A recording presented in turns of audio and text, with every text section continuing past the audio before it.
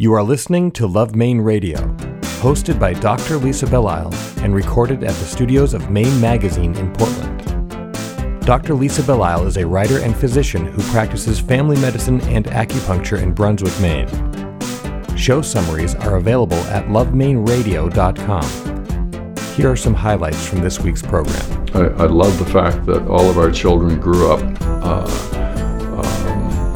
with friends who thought they were rich, when in fact they were always looking for a handout from their parents. There was never a lot of money. When you have a business, there's never a lot of money. It always goes into the business.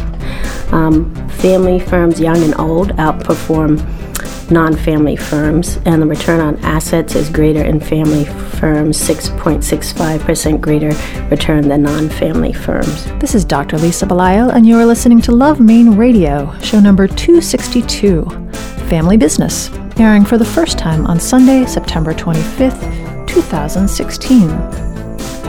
According to Forbes magazine, about 90% of all U.S. businesses are family-owned or controlled by a family. Balancing personal and professional interests within such an organization creates interesting opportunities and challenges. Today we speak with Tom and Eliza Chappell, speakers at this year's Maine Family Business Awards, and with Executive Director of the Institute for Family-Owned Business, Catherine Wygant Fawcett. Thank you for joining us. Love Maine Radio is brought to you by Berlin City Honda, where the car buying experience is all about easy. After all, life is complicated enough, and buying a car shouldn't be. That's why the Berlin City Honda team goes the extra mile by pre-discounting all their vehicles and focus their efforts on being open, honest, and all about getting you on the road. In fact, Berlin City recently won the 2015 Women's Choice Award, a strong testimony to their ability to deliver a different kind of car buying experience. Berlin City Honda of Portland. Easy. It's how buying a car should be. Go to berlincityhondame.com for more information. My next guests actually are a bit of a celebration, at least for me, because very early on in the radio show, I had hoped to get them on, and 5 years in, almost 6, we have them. So I'm so happy to have both Tom and Eliza Chappell. Tom is the president of Ramblers Way. He's an entrepreneur, environmentalist, philanthropist, and author. He and his wife, Kate, an artist, founded Tom's of Maine in 1970, which became a pioneering leader in the natural personal care business. After selling the company, they launched Ramblers Way, a wool apparel company. Eliza Lyford Chappell, Tom's daughter, is the women's wear designer for Ramblers Way and the creative director, manager of Ramblers Way retail stores. She was responsible for opening the company's first retail store and is in the process of opening 2 more stores in Portland and Hanover, New Hampshire. Thanks so much for coming in today. Thank you. Thanks for having us. So you both spoke during the award ceremony for the Institute for Family Business. And I'm kind of interested. I wasn't able to go. I don't own a family business. My family business is medicine. We don't all work together. But what did you talk about? Why were you interested? Why did you agree to do this? And what did you talk about? Gee, that's a long time ago. Do you remember, Eliza? I do. A lot has happened since then. Go ahead. Yeah. One of the questions actually was how did he pass on Tom's of Maine to us? And that's not what happened at all. We all grew up, with an entrepreneurial background, and my parents supported us and nurtured our own interests. It was never expected that we would be taking the business over. So we're all doing our own things, each and every one of us. So we're all entrepreneurs at heart, really. Yes. But there was talk about, I know it was expected of my father to work for his father's business when he was starting out. And he ventured off on his own and wanted to do his own thing. And he's encouraged that, as my mother has as well, for all of us. So we all have different gifts and different interests, and it's really fun to sit around the dining room table and talk about what everybody's doing. But there was a whole range of questions. What is it like to work with your family? What is it like to work with my dad was one of the questions. And it's a blessing to be able to work with my family every day. And there are some guidelines around, when you're in the boardroom. Sure, first and foremost, he's my father, but he's also, running the business as the CEO, and there's a certain level of professionalism that happens there. It's very interesting, though. You really should be asking what it's like for some of the people that work with us. What is it like for them to be working in a family-owned business? And it can be tense and comical at the same time. So to see sort of the family dynamic and how we all work together. But we all have, the same core family values, and that drives us in what we do. And so it makes it easy. We all know we're coming from a similar place. So I think about the sailing trips that we used to do as a family. And there's nothing worse than being bound to be one of the children in a sailing vessel with your parents. But we would anchor and go off on a nice granite rock somewhere along the Maine coast and talk about what we wanted to do when we grow up, what are the things we like to do, and it was just sort of that early stage family development of a young family. Realizing that you have autonomy, and it's really figuring out who you are, what you like to do, and wouldn't it be great if you could do that in your life? And that's what I love about entrepreneurship. It provides you that platform to exercise your unique talents. Hopefully that's in your role, and really not to be bound by convention or career or corporation. It's just contained in a set of values.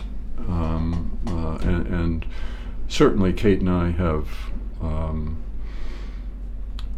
deliberately or not been clear about what we care about as a couple, and that has translated to the next generation. And so we have a second generation that is actively involved in the community, environmental conservation, entrepreneurship, helping others, whatever it is. And that's great for us to see. When I sold Tom's, my mentors said, well, you're much too young to retire. And I certainly didn't want to join a bunch of boards and play golf. So the idea of starting another company, where could we make a difference with our skills and the money that we had acquired from the sale of Tom's? How could we make a difference? And pulling the family together to do that in the apparel and textile industry seemed like probably a romantic challenge. Well, it's far from romantic, but it was worth the challenge. I don't know all of what everybody does, but I know that your son Matt has a restaurant in Yarmouth called Gather, and your sister Sarah has works with horses and equine therapy. And this is Carlisle Academy, yeah. And your wife is obviously an artist, and then I believe you have another son who also is on the West Coast and is doing an entrepreneurial business. That's Luke. He's our youngest, and he has a food business called Luke's Local.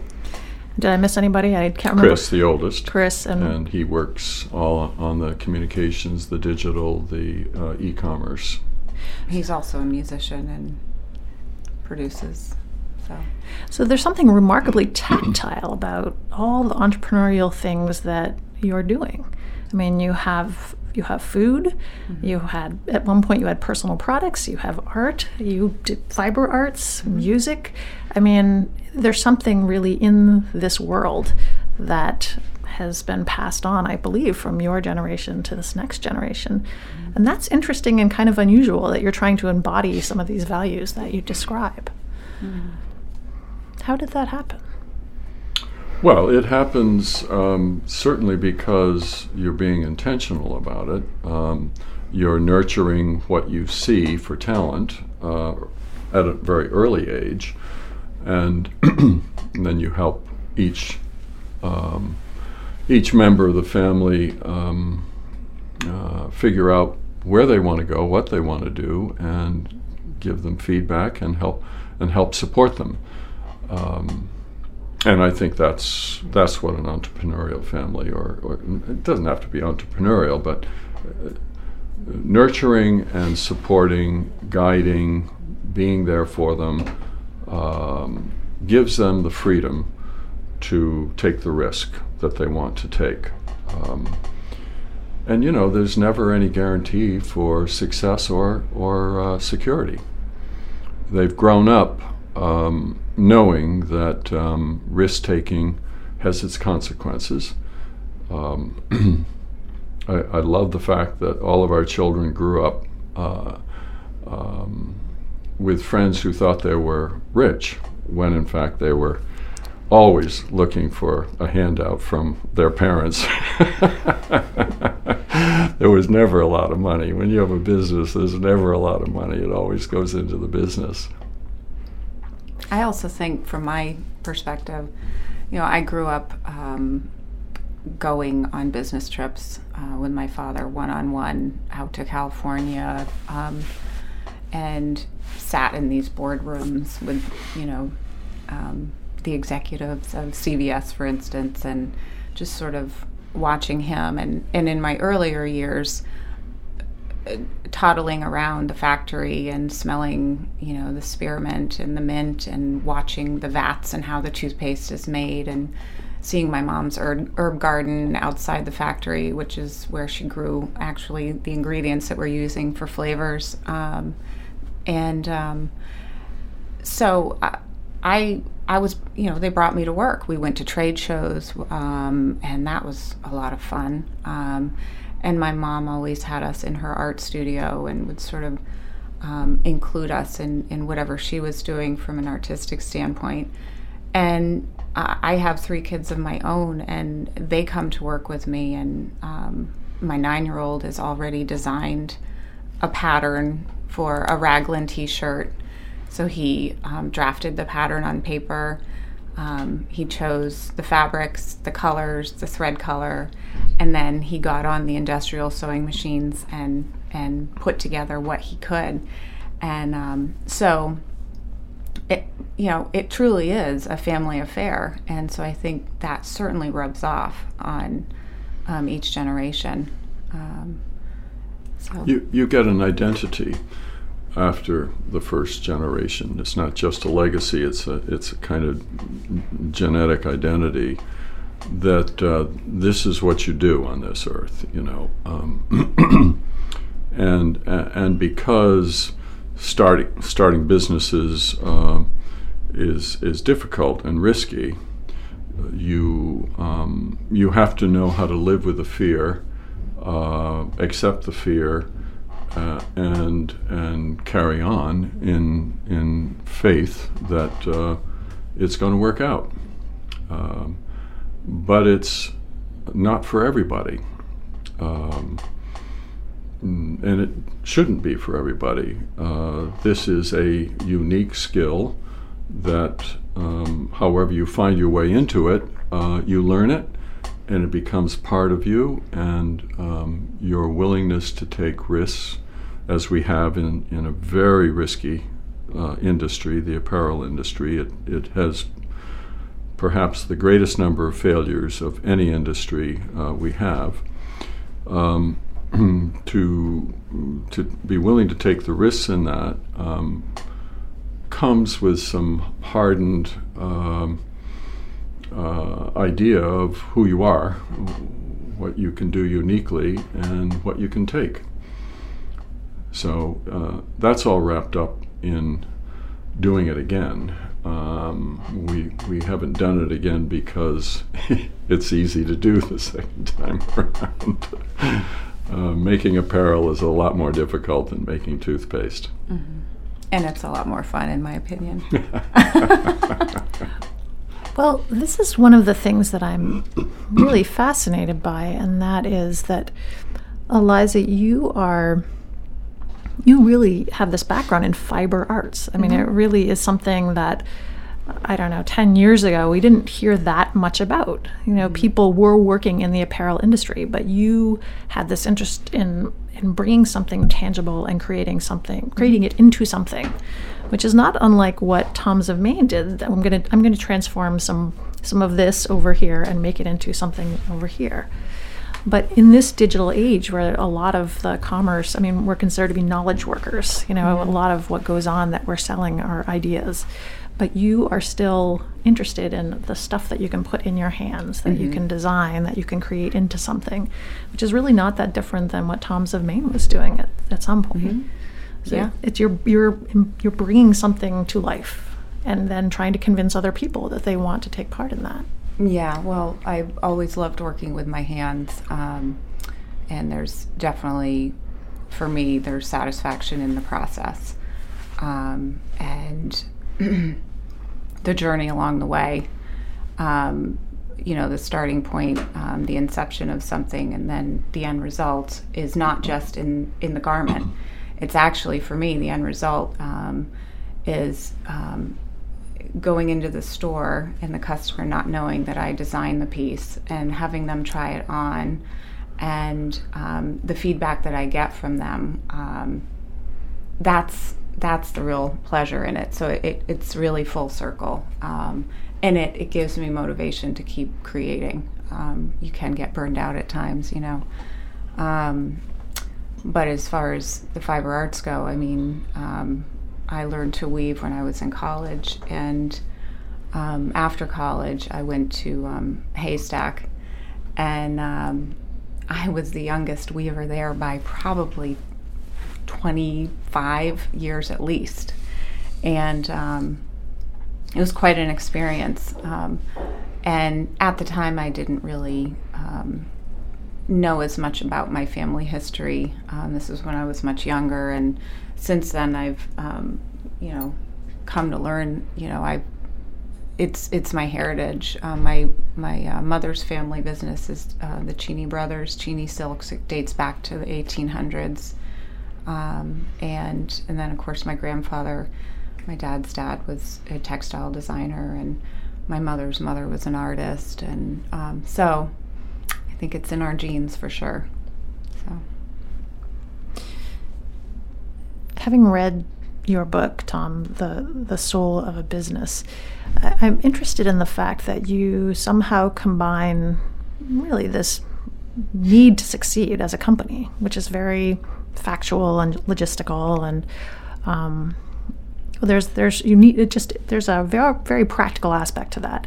But you went and you got a divinity degree, and you really have woven ideas about responsibility into not only the business that you sold, but the business that you currently have.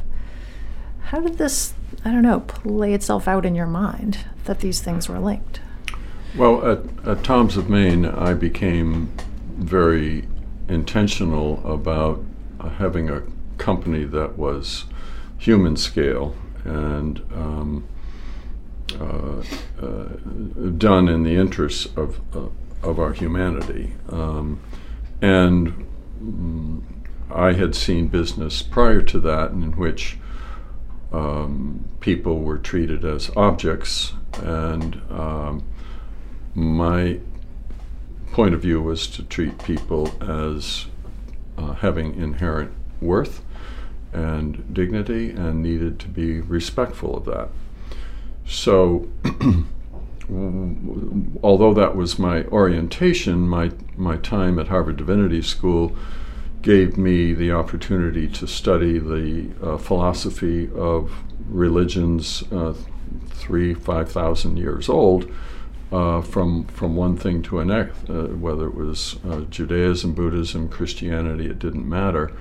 All religious traditions have a very common denominator to how they think about human dignity and human aspirations. So to have an enterprise that has a set of goals, sales, profits, all of which are things you're trying to achieve and acquire, those compete with your inclination to be nurturing, kind, supportive, respectful, and so forth, because time and money are the issues that are running.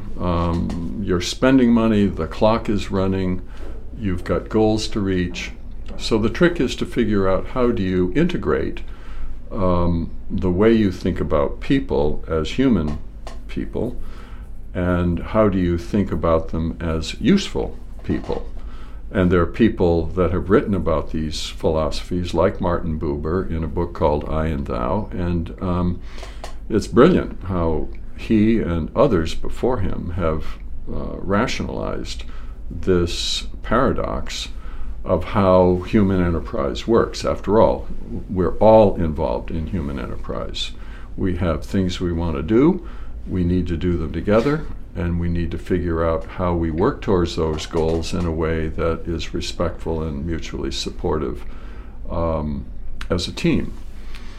So while I had inclinations about this, I was able to formalize my knowledge at Harvard Divinity School, and then write about it, and then teach it and practice it. And to have done that at Tom's of Maine was fine, but I wanted to have a second example, which is one of the primary reasons I started Rambler's Way, so that we could demonstrate that a business that is, we use the euphemism trying to do good while we're pursuing doing well.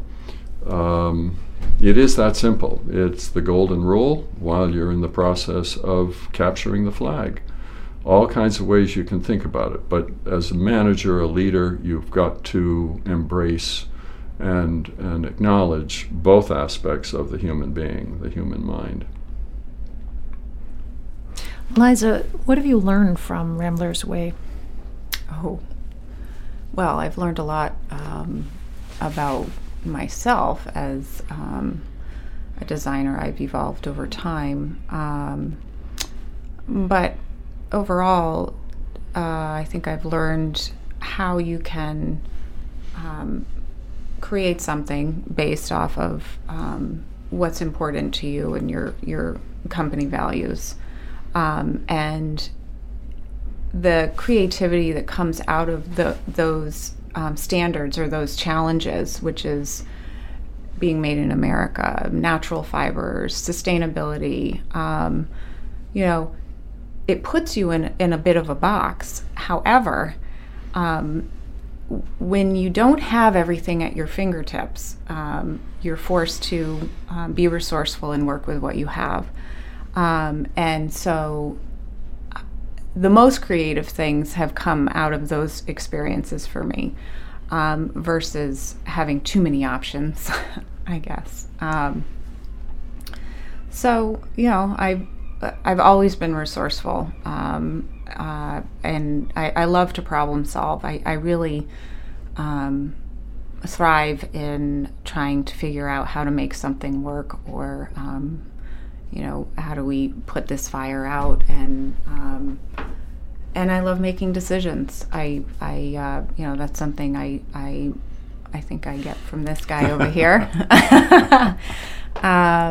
So I guess, I would say, the creative aspect and what comes out of having to sort of work within this box of our identity and our values and what's important to us as a company, and to see people really responding to that, it's very rewarding. So, Tom, what have you learned about yourself as a not only as an entrepreneur and a business person and someone has a bigger ethical view of the world, but what have you learned about yourself as a husband, as a father, as a grandfather, as a person on this planet over the process of all of these two businesses that you've been running for all these years? Well, I do know that if I have an original thought, an idea, it's perfectly okay to pursue that thought, even though it's unconventional. So I don't mind having original thinking if it's grounded in a set of principles that make sense.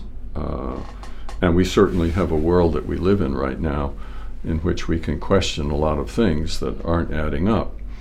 So out of these times, I wouldn't be surprised if we see quite an abundance of new creations that people embark upon just because they think things ought to be different, and they decide they're going to take responsibility to create that difference. Other than that, I would say that when you're an entrepreneur, you tend to think of yourself, people think of you as visionary. On the other hand, you've got to find a way to articulate that vision that attracts others that have the necessary talents for your team to be able to inspire and lead that team. So you have to be a people person, and you have to be decisive when not everyone is perhaps in agreement. So I think I've learned that I am more capable of managing people, supporting people, helping people than I realized, and that has come with age and experience, with an appreciation for tolerance, understanding, willingness to listen. I'm much more of a listener and a partner today than I was as a younger, entrepreneur burning the trails. It was my way or the highway. But I don't work that way anymore. So I'm able to be present to a grandchild or to a friend in need, family member in need, and I like being able to be fully human in that sense. So I would say I'm grateful that I've had to learn these other parts of character that make you more accessible, more attractive to others. This is a conversation that I think we could carry on for quite some time, because I think it's very interesting to understand the dynamics of not only people, but people who are related and people who are trying to successfully run a business together. Mm-hmm. I appreciate your both coming in today, and we will refer people from our show notes page to the Ramblers Way website. I encourage people to look into the products that you are putting out there on this planet and certainly enjoy them as well. We've been speaking with Tom Chappell, who is the president of Ramblers Way, and also Eliza Lyford Chappell, who is the women's wear designer for Ramblers Way. I really appreciate both of you taking the time to come in and talk with us today, and I think people who are listening probably will have gotten some interesting ideas that they could percolate, so I appreciate it. Great. We're Thank you. Grateful. Thank you. Experience chef and owner Harding Lee Smith's newest hit restaurant, Boone's Fish House and Oyster Room, Maine seafood at its finest. Joining sister restaurants The Front Room, The Grill Room, and The Corner Room, this newly renovated 2-story restaurant at 86 Commercial Street on Custom House Wharf overlooks scenic Portland Harbor.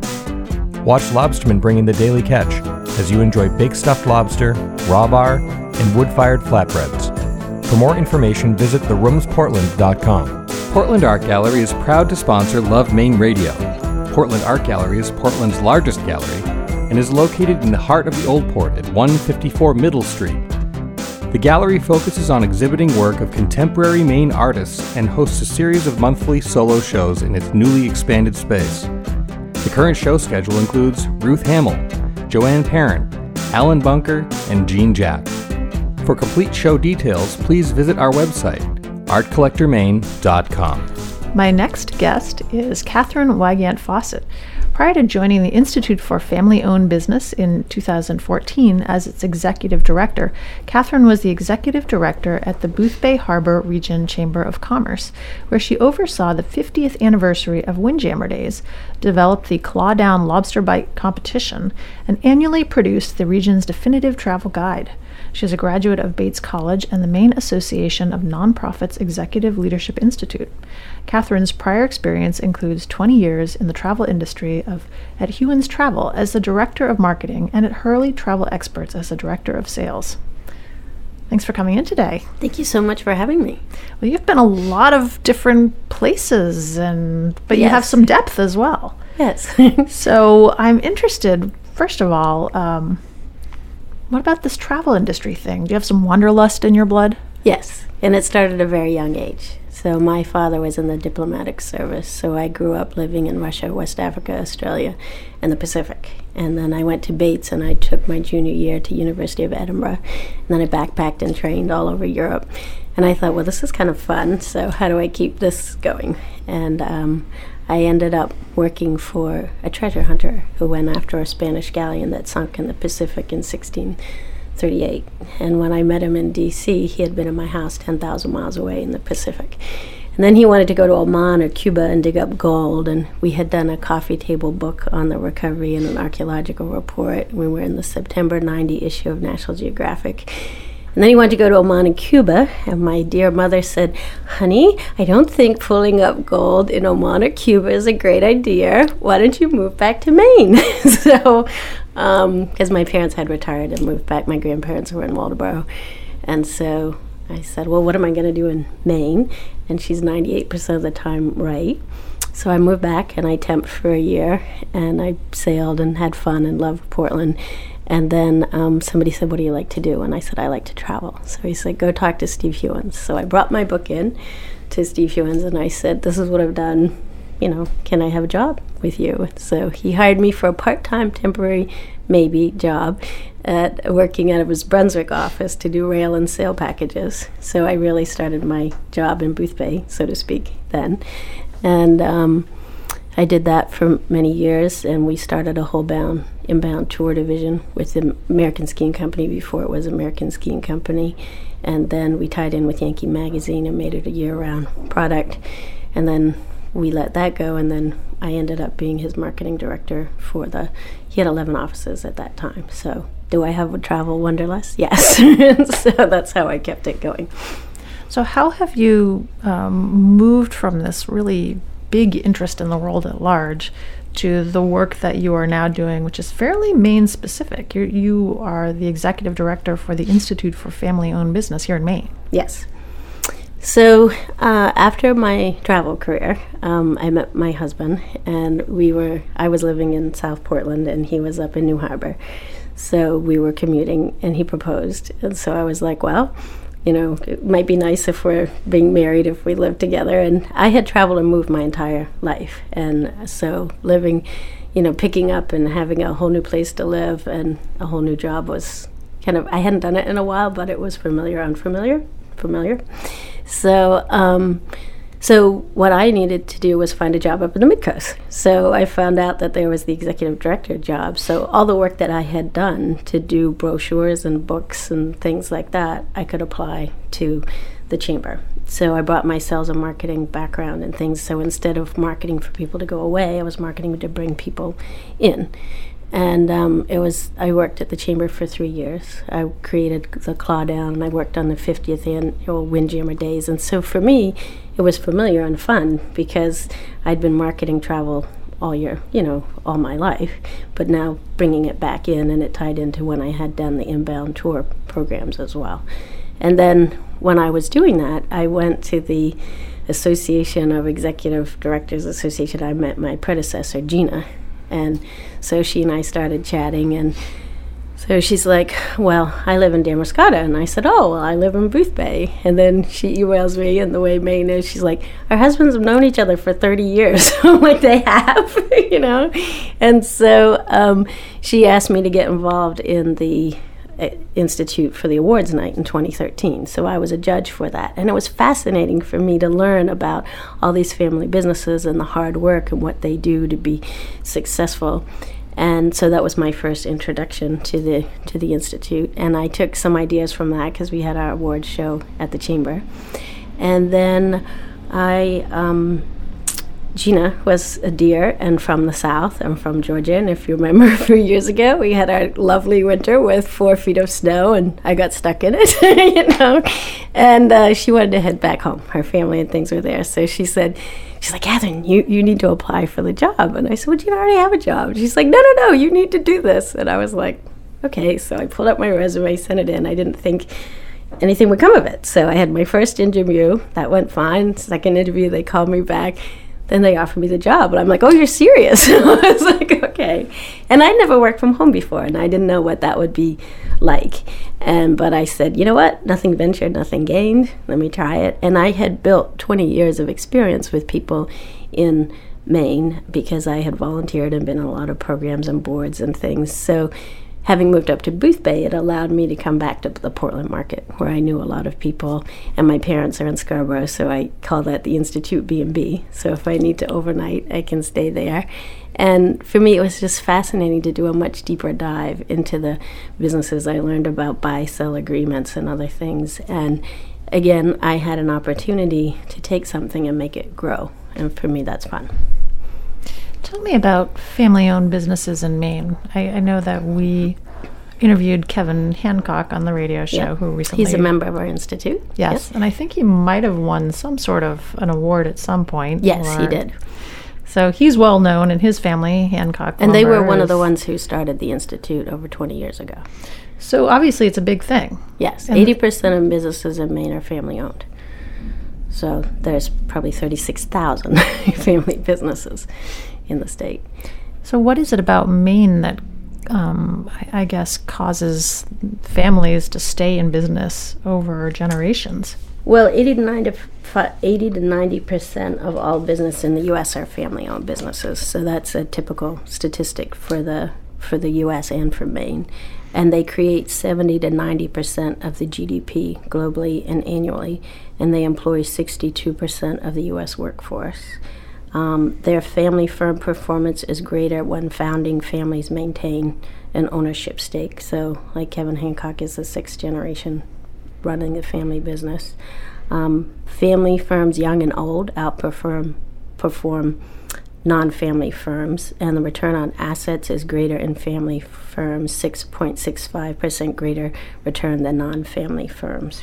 So Maine is not that different than the rest of the country, is what you're saying? Correct. What is different about Maine family-owned businesses versus family-owned businesses elsewhere? Or is there a difference? Well, I just had Colleen McCracken, who's our chair of our institute. She's also the CEO for Planet Dog, and she was just recently at a trade show, and she said that there were only a few family businesses that were involved in that industry, and they don't have an institute to help them. So they were like, oh, wow, you have that in Maine? So our history is that Shep Lee from Lee Automobiles was looking to transition his business from the 1st to the 3rd generation, and there weren't resources for him in Maine. So he and Kevin Hancock and other family members, Hussey Seating, went to UNH because they had a family center. And Shep, being Shep, said, well, why don't we have this in Maine? So he started it with his daughter, Kathy, and we were part of USM. And then in 2008, we had some funding challenges, and we became our own independent 501c3. So what I think is helpful about the Institute in helping family businesses is that Mainers do tend to help each other. And with the Institute, it gives them a venue or an avenue for them to connect and to be able to help each other. What types of things does the Institute for Family-Owned Business offer to the businesses here in Maine? We have 4 different affinity groups. We work with CEOs. We work with women in family business. We have a women's leadership forum. And then we have a next generation. So these are groups that are meeting regularly. Some have a facilitated coach, and they come up with discussion topics that are a challenge for them, and then they work and share through that together. The CEOs have dinners, and if they have issues that come up about healthcare or other things, it's a venue for them to be able to share that. And they all come from different industries and some different size businesses too, so they get a different perspective. And then, like today, I have a golf clinic for women, because sometimes business involves golfing, and so we have those affinity groups. And then I also do other programs. So we have our Maine Family Business Awards, which I said I got involved with. This year we had a record 180 nominations. We had 350 people come. We gave away 7 awards. It's a big celebration for family businesses. And then we also do a family business spotlight, where we highlight different family businesses. And then we do an HR for the Family Business series. So how do you set up worker file? Because a lot of times people are so busy running their business, they don't necessarily know all the requirements and things if they don't have an HR department to manage and handle that. And then this year, each time we have a program, we do a survey, and then we look back at those and say, well, what do people want? And they wanted to go back to our roots with succession planning, because we help people succeed so they can pass it on to the next generation. So we have a series of 3 programs. One has already happened, Succession Planning 101. We have 57 people with standing room only, and that was the family coming in with the parents and the children to set things up, because 96% of people believe that they should have an exit strategy, but only 13% actually have a written plan. So we're trying to help them. And so you won't get all the answers in that one program, but you can get started. And one piece that Jane Hilbert Davis, who ran it, I think was a really good takeaway, is she said, do a fire drill. Find out if you got hit by a bus, how are you going to manage things? And then the other one is she had an assessment tool and said, go from 0, which is okay, everything's fine, to 3. Oops, we need to really work on this, And so I think, we did that at Hudson University, and we allow people to remote in, because we're a statewide organization, but a lot of our programs happen here in Greater Portland, because we only have 1 employee, which is me. So, but with technology, people can remote in and be a part of it. And then on August 24th, we're going to have awareness and conflict resolution, because if you're trying to do succession planning, there might be some conflict in a family business, and you want to make sure that Thanksgiving and Christmas or the holidays, family members are still going to get along and not have the business get involved. And then in September, we're going to do one about a transition with a panel for transitioning a regular family business with Sun Media Group, Jim Costello. And then we're going to have a Rock City roaster, Suzanne Ward, and then we're going to have, and she's a co-op, and then we're going to have an ESOP, which is Danielle Moody's from Moody's Collision Center. So keeping the business within the business, not an outside sale. Tell me what some of the challenges would be with, say, succession planning that are specific to a family business. Okay, so there's an often quoted statistic that's 30, 13, and 3% chance that a family business will go from the first generation down to the 4th. Now, as I said, family businesses have succeeded and they do very well, but as you get further into the generations, it can sometimes be a challenge. So they need to be able to, the incumbents need to figure out who is going to be the next successor. Is that someone within the family or outside the family? We did do a program with Kevin Hancock where we had at least all businesses, it was CEOs with at least 3 generations. So we had Kevin Hancock, and we had Mike Barrio from Central Distributors, and we had Gene Geiger from Geiger Brothers. So they were the 3 family member CEOs. And then we had 3 non-family member CEOs, because sometimes the best way to keep your business in your family is not to have it run by your family. So we had John Isaacson from Lee Auto Malls. We had Bob Moore from Dead River. And then we had Steve Cody from Chalmers Insurance, and he's unique because he's kind of a placeholder for the family as the next generation comes up. So he's working with them.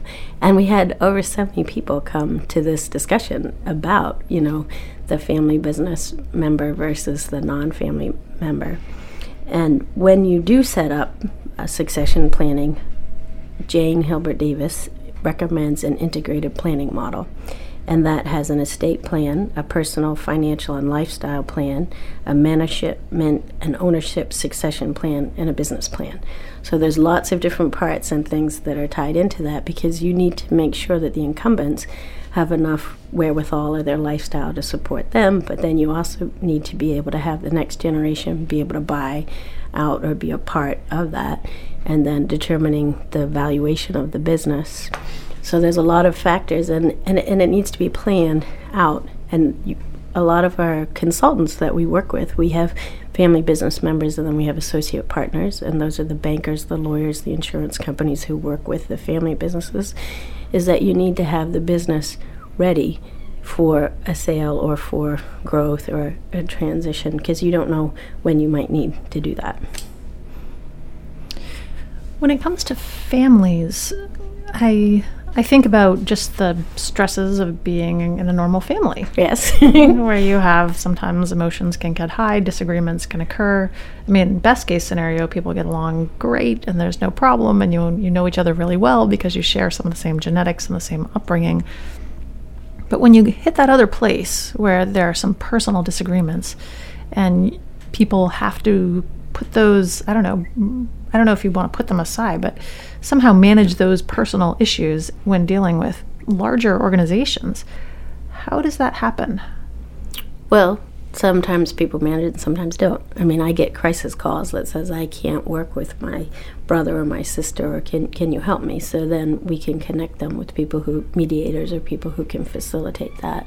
But I think the most important thing is communication, and that you need to set ground rules. So how, and it also ties into who has ownership of the company as well. So do they have a voting right for ownership, or is it, a spouse or someone else who, they call them the dark holes, who put input into it, but they're not really in the family business, So I think you need to have clear roles and definitions of who are the players and where are they, and then if issues come up, then you have agreed upon rules of engagement, how you're going to talk about it and how you're going to move things forward. And healthy families do that and communicate regularly, and they have family councils or family boards that meet regularly and cover those conversations, because if they don't, then it can be very dysfunctional, and you'll see fractures in companies, that break off or do different parts because they don't get along.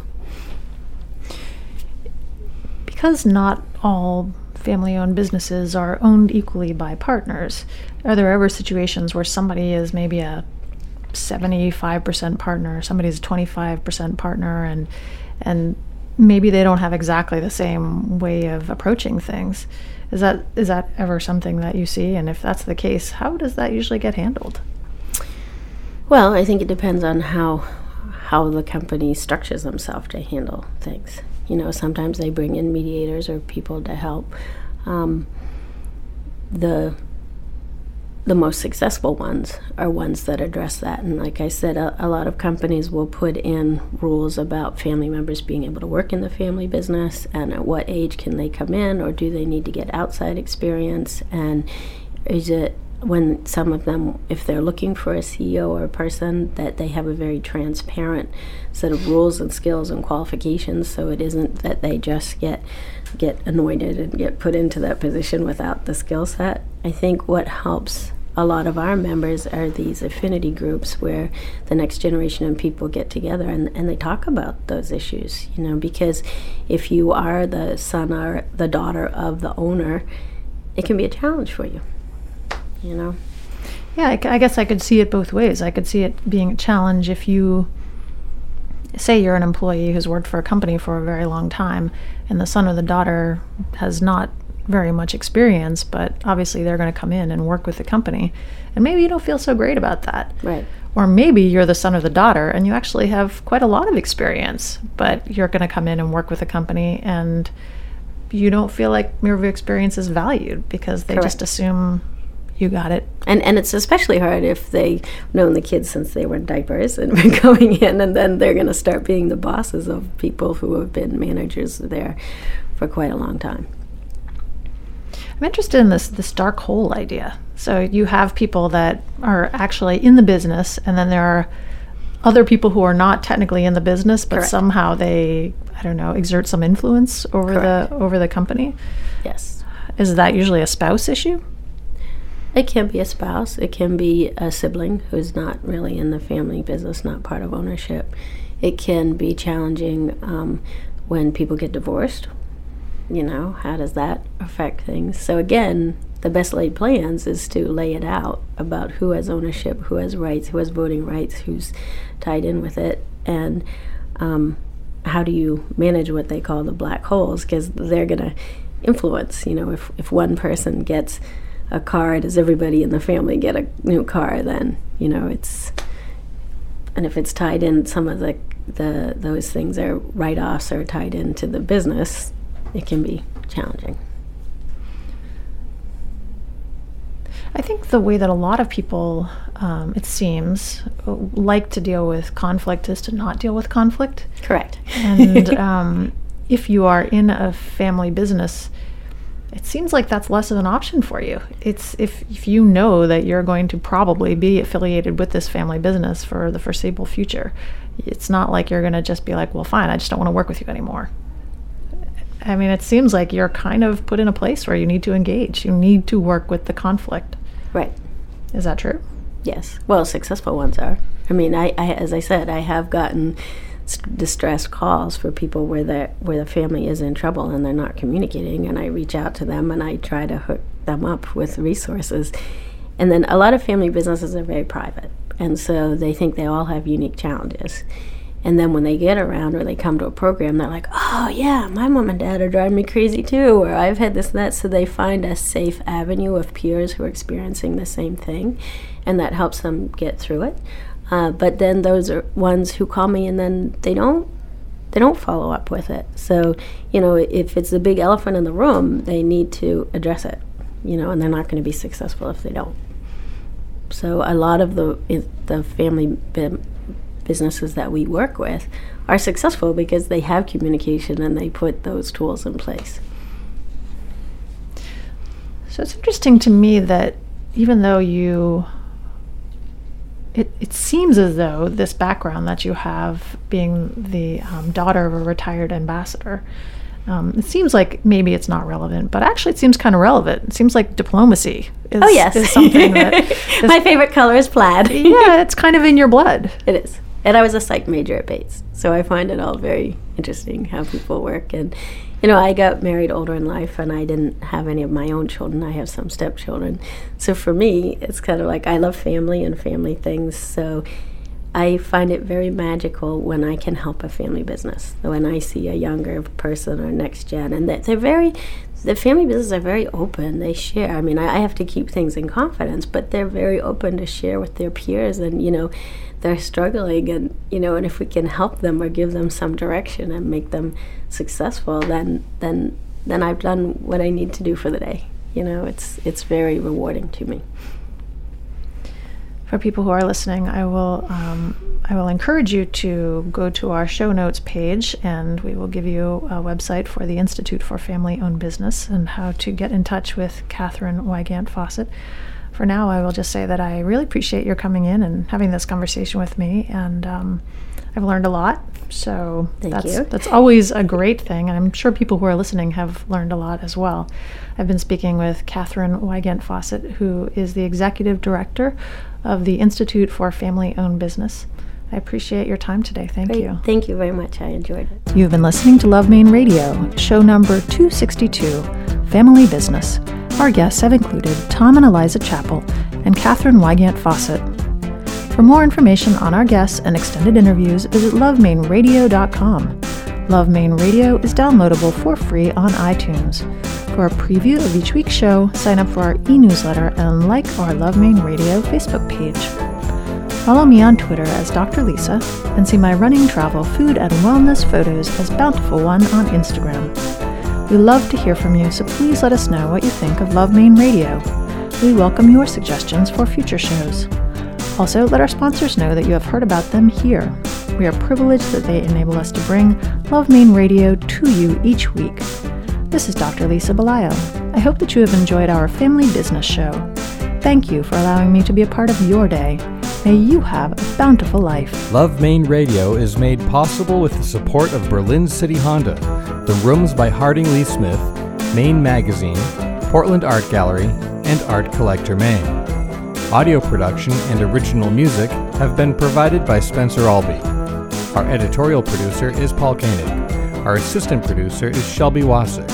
Our community development manager is Casey Lovejoy. And our executive producers are Kevin Thomas, Susan Grisanti, and Dr. Lisa Belisle. For more information on our host's production team, Maine Magazine, or any of the guests featured here today, please visit us at lovemaineradio.com.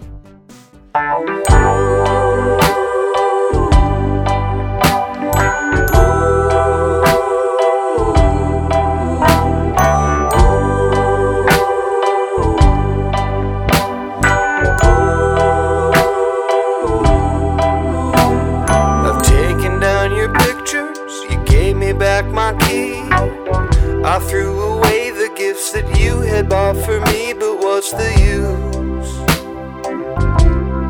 I still can't sleep, 'cause I'm drowning in the thought of you. I can't keep my head up above the sea.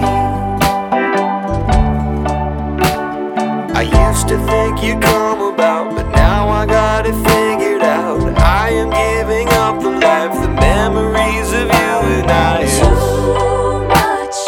Crying on my pillow. Too much. Staring out the window. I'll be moving on, 'cause you're already gone. I tried to make it up to you. There's nothing I can say or do it. Too much. Thinking about my problems. Too much. Wishing I could solve them. It's just too much for me to bear. It's just too much for me to bear.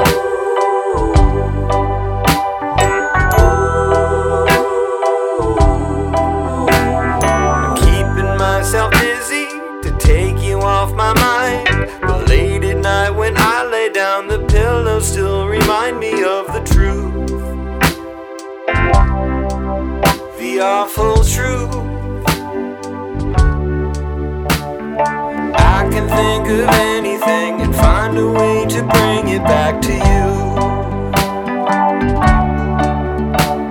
I wonder if you think of me, but I presume you're angry if you do. Too much. Crying on my pillow. Too much. Staring out the window. I'll be moving on, 'cause you're already gone. I tried to make it up to you. There's nothing I can say or do. Too much. Thinking about my problems. Too much. Wishing I could solve them. It's just too much for me to bear. It's just too much for me to bear.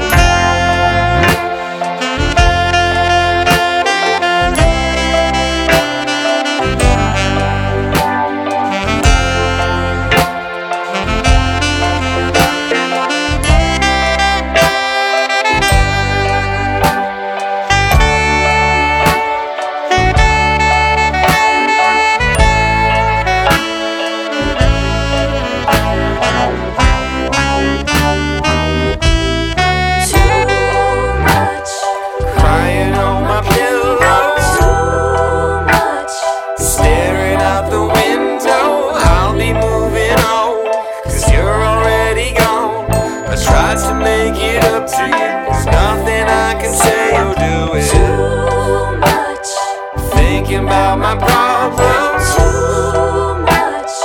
Wishing I could solve them. It's just too much for me to bear. It's just too much for me to bear. It's just just too much for me to bear.